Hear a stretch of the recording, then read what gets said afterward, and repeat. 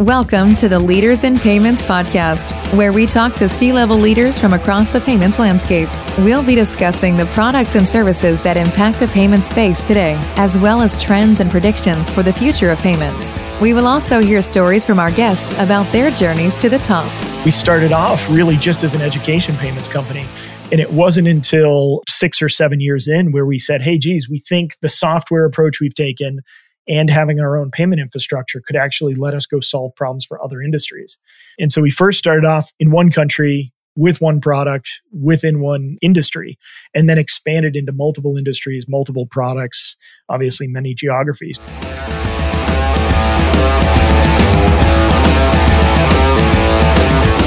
That was Mike Massaro, the CEO of Flywire, and he's my special guest on this episode 198 of the Leaders in Payments podcast, and I'm your host, Greg Myers. Mike has a passion for going after the big problem and doing what people think can't be done. He also likens the time he spent in fintech companies to dog years. It may be 5 years on paper, but in terms of experience, it really is so much more.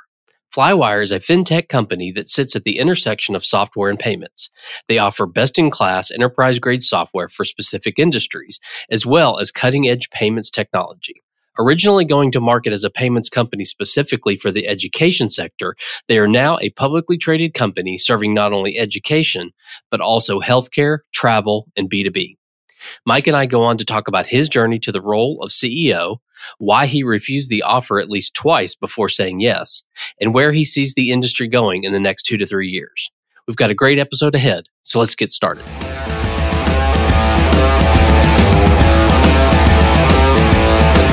Hi, Mike. Thank you for being here, and welcome to the Leaders in Payments podcast. Greg, thanks for having me. Excited to be here. Great. So let's dive right in. Tell our audience a little bit about yourself, maybe where you grew up, where you went to school, where you currently live, a few things like that.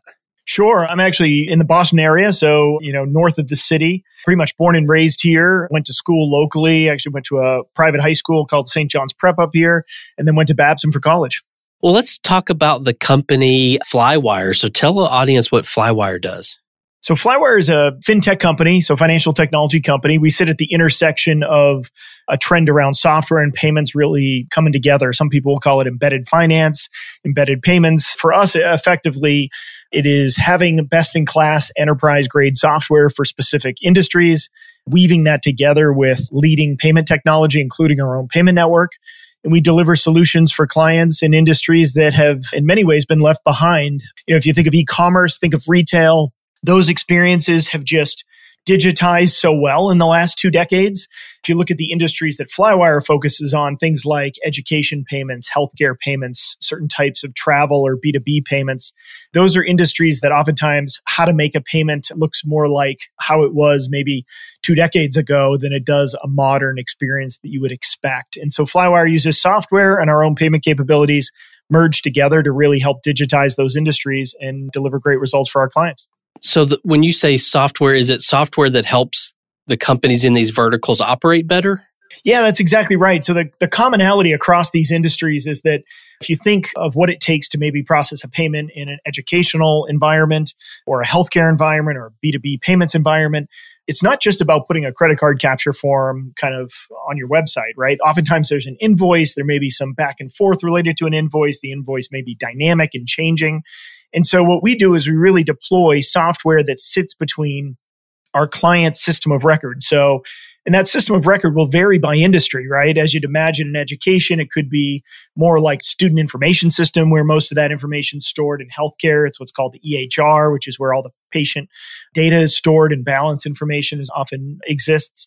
In B2B, it's going to be more like ERP system or like a NetSuite or a Zora, Xero kind of system. Mm-hmm. And so our software actually sits between that system of record, the back office of our client, and we deliver what we call payment experiences to our client's customer, right? And so as they're going from that invoice to actually making a payment, we're delivering that software. We're handling all communications to a payer. Could be a text message, could be an email, could be a landing page to pull someone back from those things, could be completely branded as our client, but it's really kind of powered by Flywire. And then as that user's then transacting, could be a consumer, could be a business, they're interacting through payment capabilities delivered by Flywire through our own payment network, payment infrastructure that we've set up.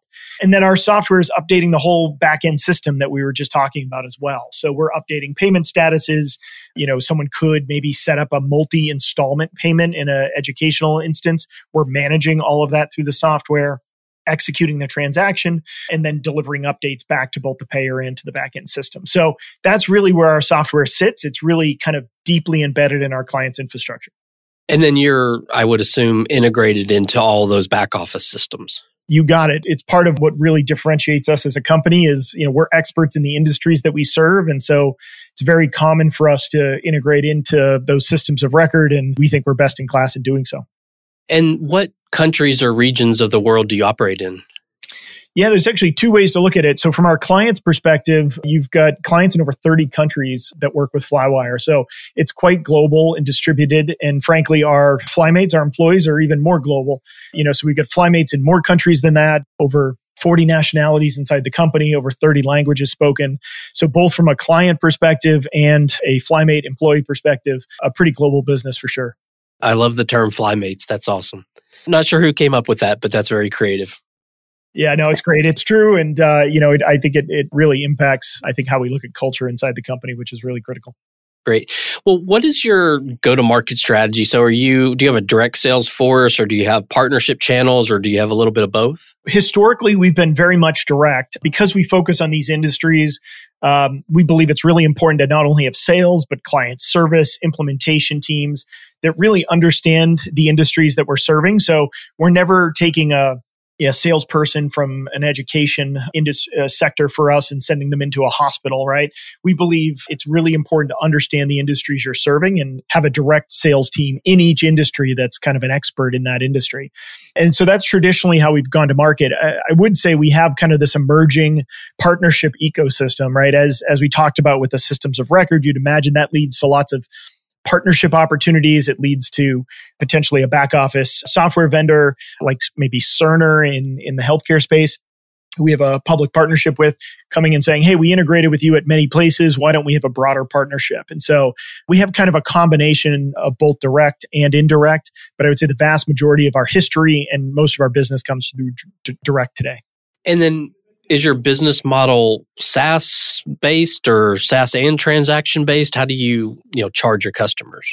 Yeah, there's two revenue streams. One is transactional, and the other one is platform usage, SaaS-based, as you mentioned. So the vast majority is transactional, north of 70+%, depends on the quarter and the timing of the year. But that's the breakdown of the revenue. And again, it's that combination of the software, which is really driving value. In addition to that, it's the transactional revenue stream that we could be getting off of processing the payments as well. And then is the sort of growth strategy around going into new verticals or just expanding within the verticals you already have expertise in? Well, it's one of the great things we think about Flywire is we always say we have so many different growth levers, right? So first, you've got multiple industries. We're not just focused on one of these industries. You have four really large, still very early penetration in those four industries between education, healthcare, travel, and B2B payments. And that's kind of the first part. You can add obviously more expansion of additional industries if you wanted. That's a growth lever. You can continue to pursue new clients in those industries. You can also drive follow-up activity with clients. So we have a metric we often refer to called net revenue retention. This is about how many clients do more and more with Flywire over time, and how does that revenue look over time. And that's by adding additional capabilities. It's sometimes even just about opening up to a new division or geography within a client. So to give you an example, you could sign up a major university and you may have only deployed one given product. We had recently mentioned, we signed up Stanford for our second product of moving kind of all their tuition dollars. And it was a good example where we got one product deployed, had success with that client, and then we're able to get an additional product deployed and expand that relationship. We've talked before about, our relationship with Hilton on the travel side. And we started doing a couple of geographies for them in their billing process for their Grand Vacations business and have since actually rolled it out to a whole bunch of additional regions. So again, it's the same product in that instance really being expanded to more geographies. And so you have all these different ways you can keep growing, either by increasing the footprint of an installed product maybe layering in a new product that gets you additional capabilities or new payment flows that you hadn't had before. And then there's obviously just continued penetration of those existing industries and then expanding into new geographies within those industries, all of which are growth levers for us. And how big is the company? Whatever metric you can disclose, how big are you? Yeah, sure. We're a public company now, so you can disclose a bit more. Revenue will come out for the year. We're guiding revenue in the high 200 million range for the year, just north of, I think, 260-ish million for the year is our guide. And it's about 1,000 people. So that gives you two ways to look at it. Okay, awesome. Well, what would you say differentiates your company from your competitors out there? Yeah, oftentimes it's people and product. We'll often say, if you look at first, I mentioned the Flymates earlier, they are industry experts, right? They often have spent 5, 10, 15 years serving one of the industries they're working in at Flywire today. And so they are really, I'd say, focused on making sure clients are getting a great solution. We're not taking generic teams and having them support clients, right? They actually know about these industries, know about the challenges that exist within those industries. And I'd say that's the pretty big differentiator for us against competition, especially in the payment space. So often people try to apply generic solutions. And frankly, their go-to-market teams are kind of generalists.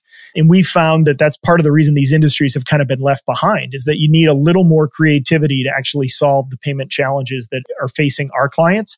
And that's what our team has. And the second part is really around product and tech. It's a big investment area for us. If you think of not only the software, but our payment network, we're constantly investing in that infrastructure to deliver better capabilities and to keep our clients kind of on the cutting edge of payment technology. And so I think those are two of probably the top things that will differentiate us when looking at traditional or legacy payment providers. And having been in payments for almost 20 years, I know that those verticals that you've mentioned are complex verticals. So I would assume that building that expertise and having that expertise, whether it's technology or people or both, is certainly sort of that moat around the business. Yeah, you're exactly right. And if you think, like we often say at Flywire, we feel like we have multiple moats, and our people being one of them, right? Of you're going to have to pull a client away from a team that we think delivers kind of best in class service to them. You're going to have modern and cutting edge software, which again, we're investing in quite aggressively.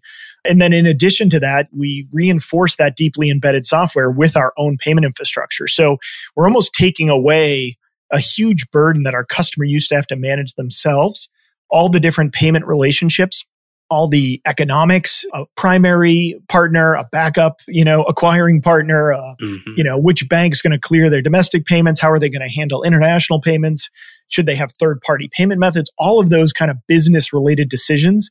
Our clients, they're not experts in those things. They actually don't want to deal with them. And so for us, it's something in which you've got to kind of overcome our people and the relationship they have with our client. You've got to unplug deeply embedded software that's integrated into their core systems and infrastructure. And then you're going to have to kind of convince the customer that either you or them are better at managing all these complex payment ecosystem changes. And the pace of those changes is just so fast that, it's really a significant burden. So we kind of see that as that multiple moats that somebody competing with Flywire has to overcome. Right. Well, where do you see the payments industry heading in the next, say, 2 to 3 years? I think retail, I think e-commerce are great examples to kind of model, right? If you just go back over the last 2 decades, for different reasons, they've gotten to the point of more digitization. It pulls into user preference or simplicity for the end payer and the user, but it also focuses on what's needed for the party accepting payments, right? And it has to be great for both the user experience of the payer and provide a value for the business or the institution receiving the money. And I think acceptance of more payment methods is a common theme. I think that's inevitable in payments. I also think availability, having traveled extensively after the pandemic with my family, like it's pretty amazing. You can go around the world now and use pretty seamless point of sale solutions. That wasn't always the case, 10, 20 years ago.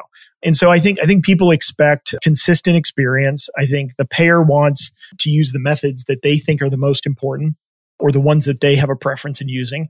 And at the same time, whoever's accepting payments doesn't want to be stuck with all types of systems to support or bad unit economics or complexity in their back office either, right? They want it to work. They want good settlement times and they want convenience. So I think that's where these other industries go. They're just a bit more complex when you look at the types of interactions you have. They're just not as simple as a traditional card transaction. And I think that's why it's taking a little longer for other industries to really digitize.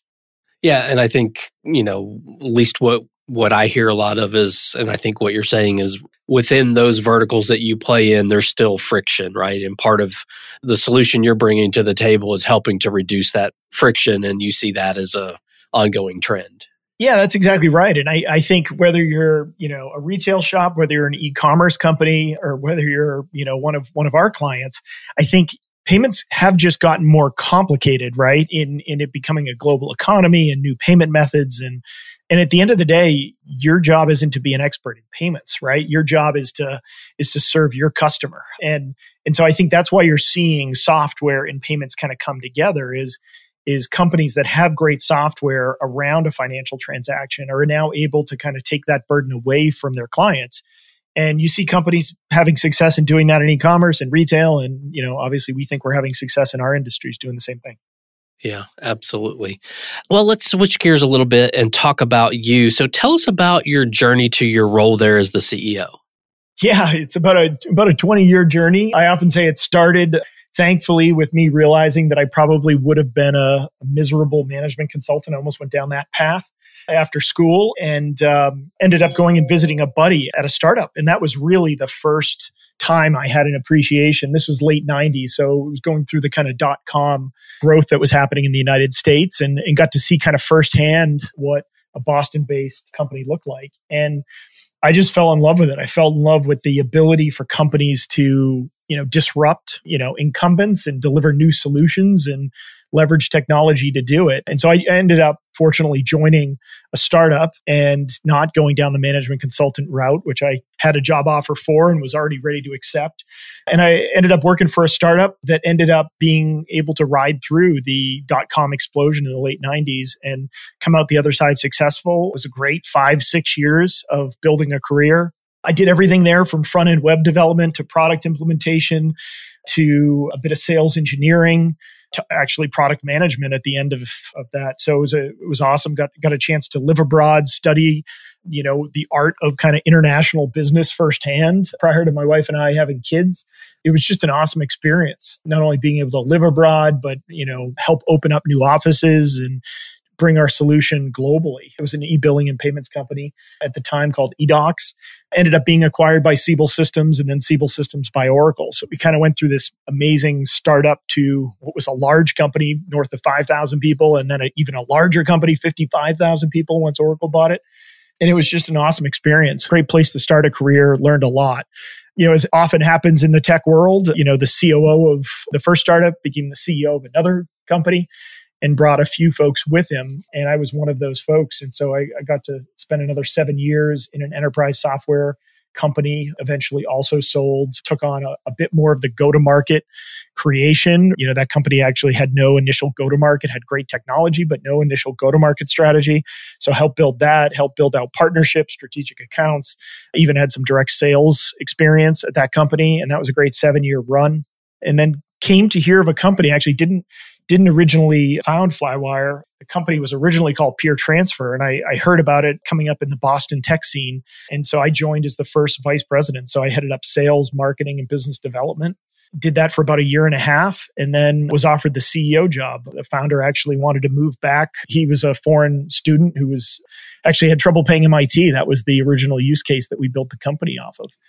And he wanted to move back to Spain and asked me to become the CEO. So I was kind of the reluctant CEO. I think I declined it, twice. The company was super early stage. It was less than $500,000 in revenue. It was losing millions of dollars a year back in 2013. So it just seemed like it would be one of the short-lived CEO jobs at the time. And I was convinced by the board mostly, who I knew quite well and had a ton of respect for, that hey, I kind of knew pretty much everything at the company since I was the number 2 exec there.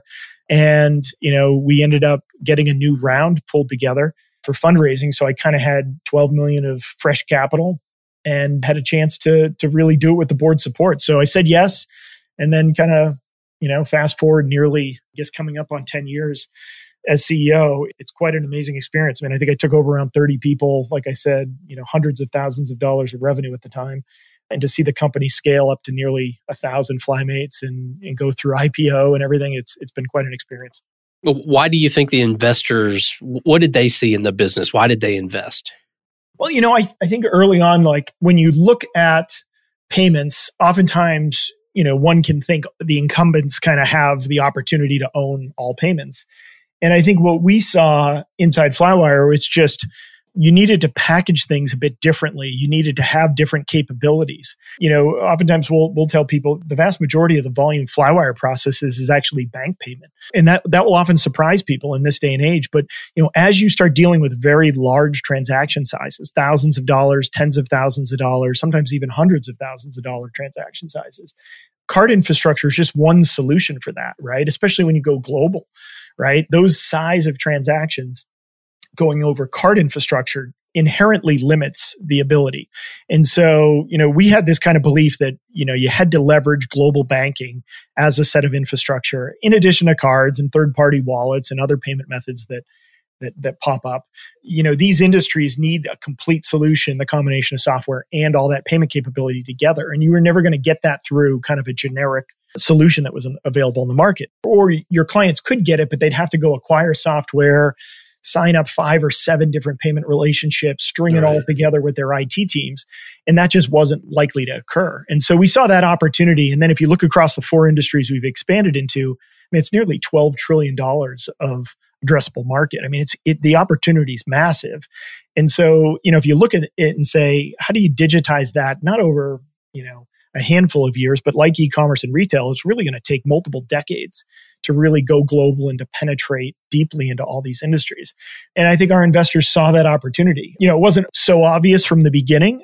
We started off really just as an education payments company. And it wasn't until 6 or 7 years in where we said, hey, geez, we think the software approach we've taken and having our own payment infrastructure could actually let us go solve problems for other industries. And so we first started off in one country with one product within one industry, and then expanded into multiple industries, multiple products, obviously many geographies. So, it was really an evolution over time, but that opportunity was always there at a total addressable market perspective. Well, what are some things you're passionate about? So maybe one work-related passion and one personal passion. Yeah, my work-related passion, I guess if you had to sum it up, I'm just such a big believer in the power that kind of disruptive companies can have, right? Like whether you call it the combination of culture, but even just career impact, right? If you look over, what is approaching or just approaching 20 years of a career for me, it's amazing to think of how people can transform their careers in these companies, right? Oftentimes I'll say it's kind of like dog years, right? At a tech company, right? Where, 1 or 2 years experience can actually translate into much, much more. And there aren't really hard, fast rules about experience levels and whether you should have the opportunity that's in front of you. And I think that's what drew me to the industry in general of tech. Was, you're kind of going after the problem. It's not about, hey, you got to spend 5 years in this role before you can go to the next role, or, it takes 10 years to become partner or whatever at a law firm or accounting firm. The rules aren't really there. And so I think you can see these amazing career progressions. We have so many of them. I could talk about a Flywire of, people who just started in one part of the company and have become just, amazing global executives, or, have lived in 5 different countries, or, have done amazing things in their career. And I think to me, that's probably the biggest professional, passion that I have in building these companies. I love going after the big problem and doing what people, don't think can be done with technology. But it also is pretty great to see the individual or the personal side of it and the impact it can have on people's lives. What about on the personal passion side? Personal passion side, I would say, it would definitely probably be my family. I got 4 kids. When I took this job, I had 4 kids under age 7, which was crazy. So, I mentioned first time CEO and all the challenges early stage of the company, but also doing it with 4 kids under age 7. So watching those kids grow up and also seeing who they become, I think that's awesome. So I spent a lot of time kind of traveling with my family. Most recently took one of my boys with me on an around the world trip to Singapore and Switzerland. That was a business trip. That was a blast. So I put a lot, pretty much all the energy I have outside of work, into the home front and super rewarding for me. So that's where you'll find me kind of in my after hours time. Okay. I always like to get people's perspective on this next question. And, when I started in payments, almost 20 years ago, I kind of just fell into the industry. It wasn't like, I looked around and said, hey, payments is a great place. That's where I'm going to build my career. It just kind of happened and haven't gotten out since. But I think today it's a little different, right? I think there's even fintech courses at some colleges. It's a industry that's had a lot of money invested in it. It's growing, it's dynamic. So I think people see it as, hey, I'm graduating, I'm looking, what I want to do. And, this whole fintech payment space is interesting. So the question is, what advice would you give someone, say, coming out of college, they're interested in starting their career in fintech? What would you tell them they need to do to be successful? I think the opportunity is, it exists within this industry partially because it's kind of how commerce works, right? It's fintech is a term, as having a long career in payments didn't always exist, and I think the emergence of it as a term and the way people are looking at just financial technology and its impact into daily lives, whether it's in payments, whether it's in it could be insurance, it could be in wealth management. There's just so many different areas that could be governed by the term now. I would say there's now all these companies out there to learn from, to understand, to look at the lessons, even just in the last few years of, some companies kind of growing too fast, too big. When you're looking at financial services, I think the opportunity is so large because you're dealing with financial transactions and the world, right?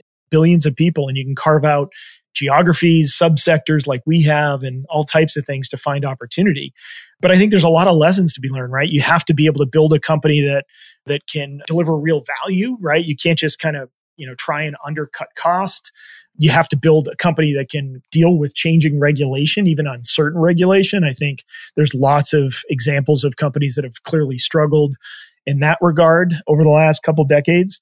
I think there's no better time, right, to look at financial technology and payments in particular and say, and if I was starting out, I'd probably, find a company doing some innovative thing in the space and kind of jump on and learn and try and have as many different roles, right? Like having the ability to understand a product, implement the product, talk to customers about the value it's given.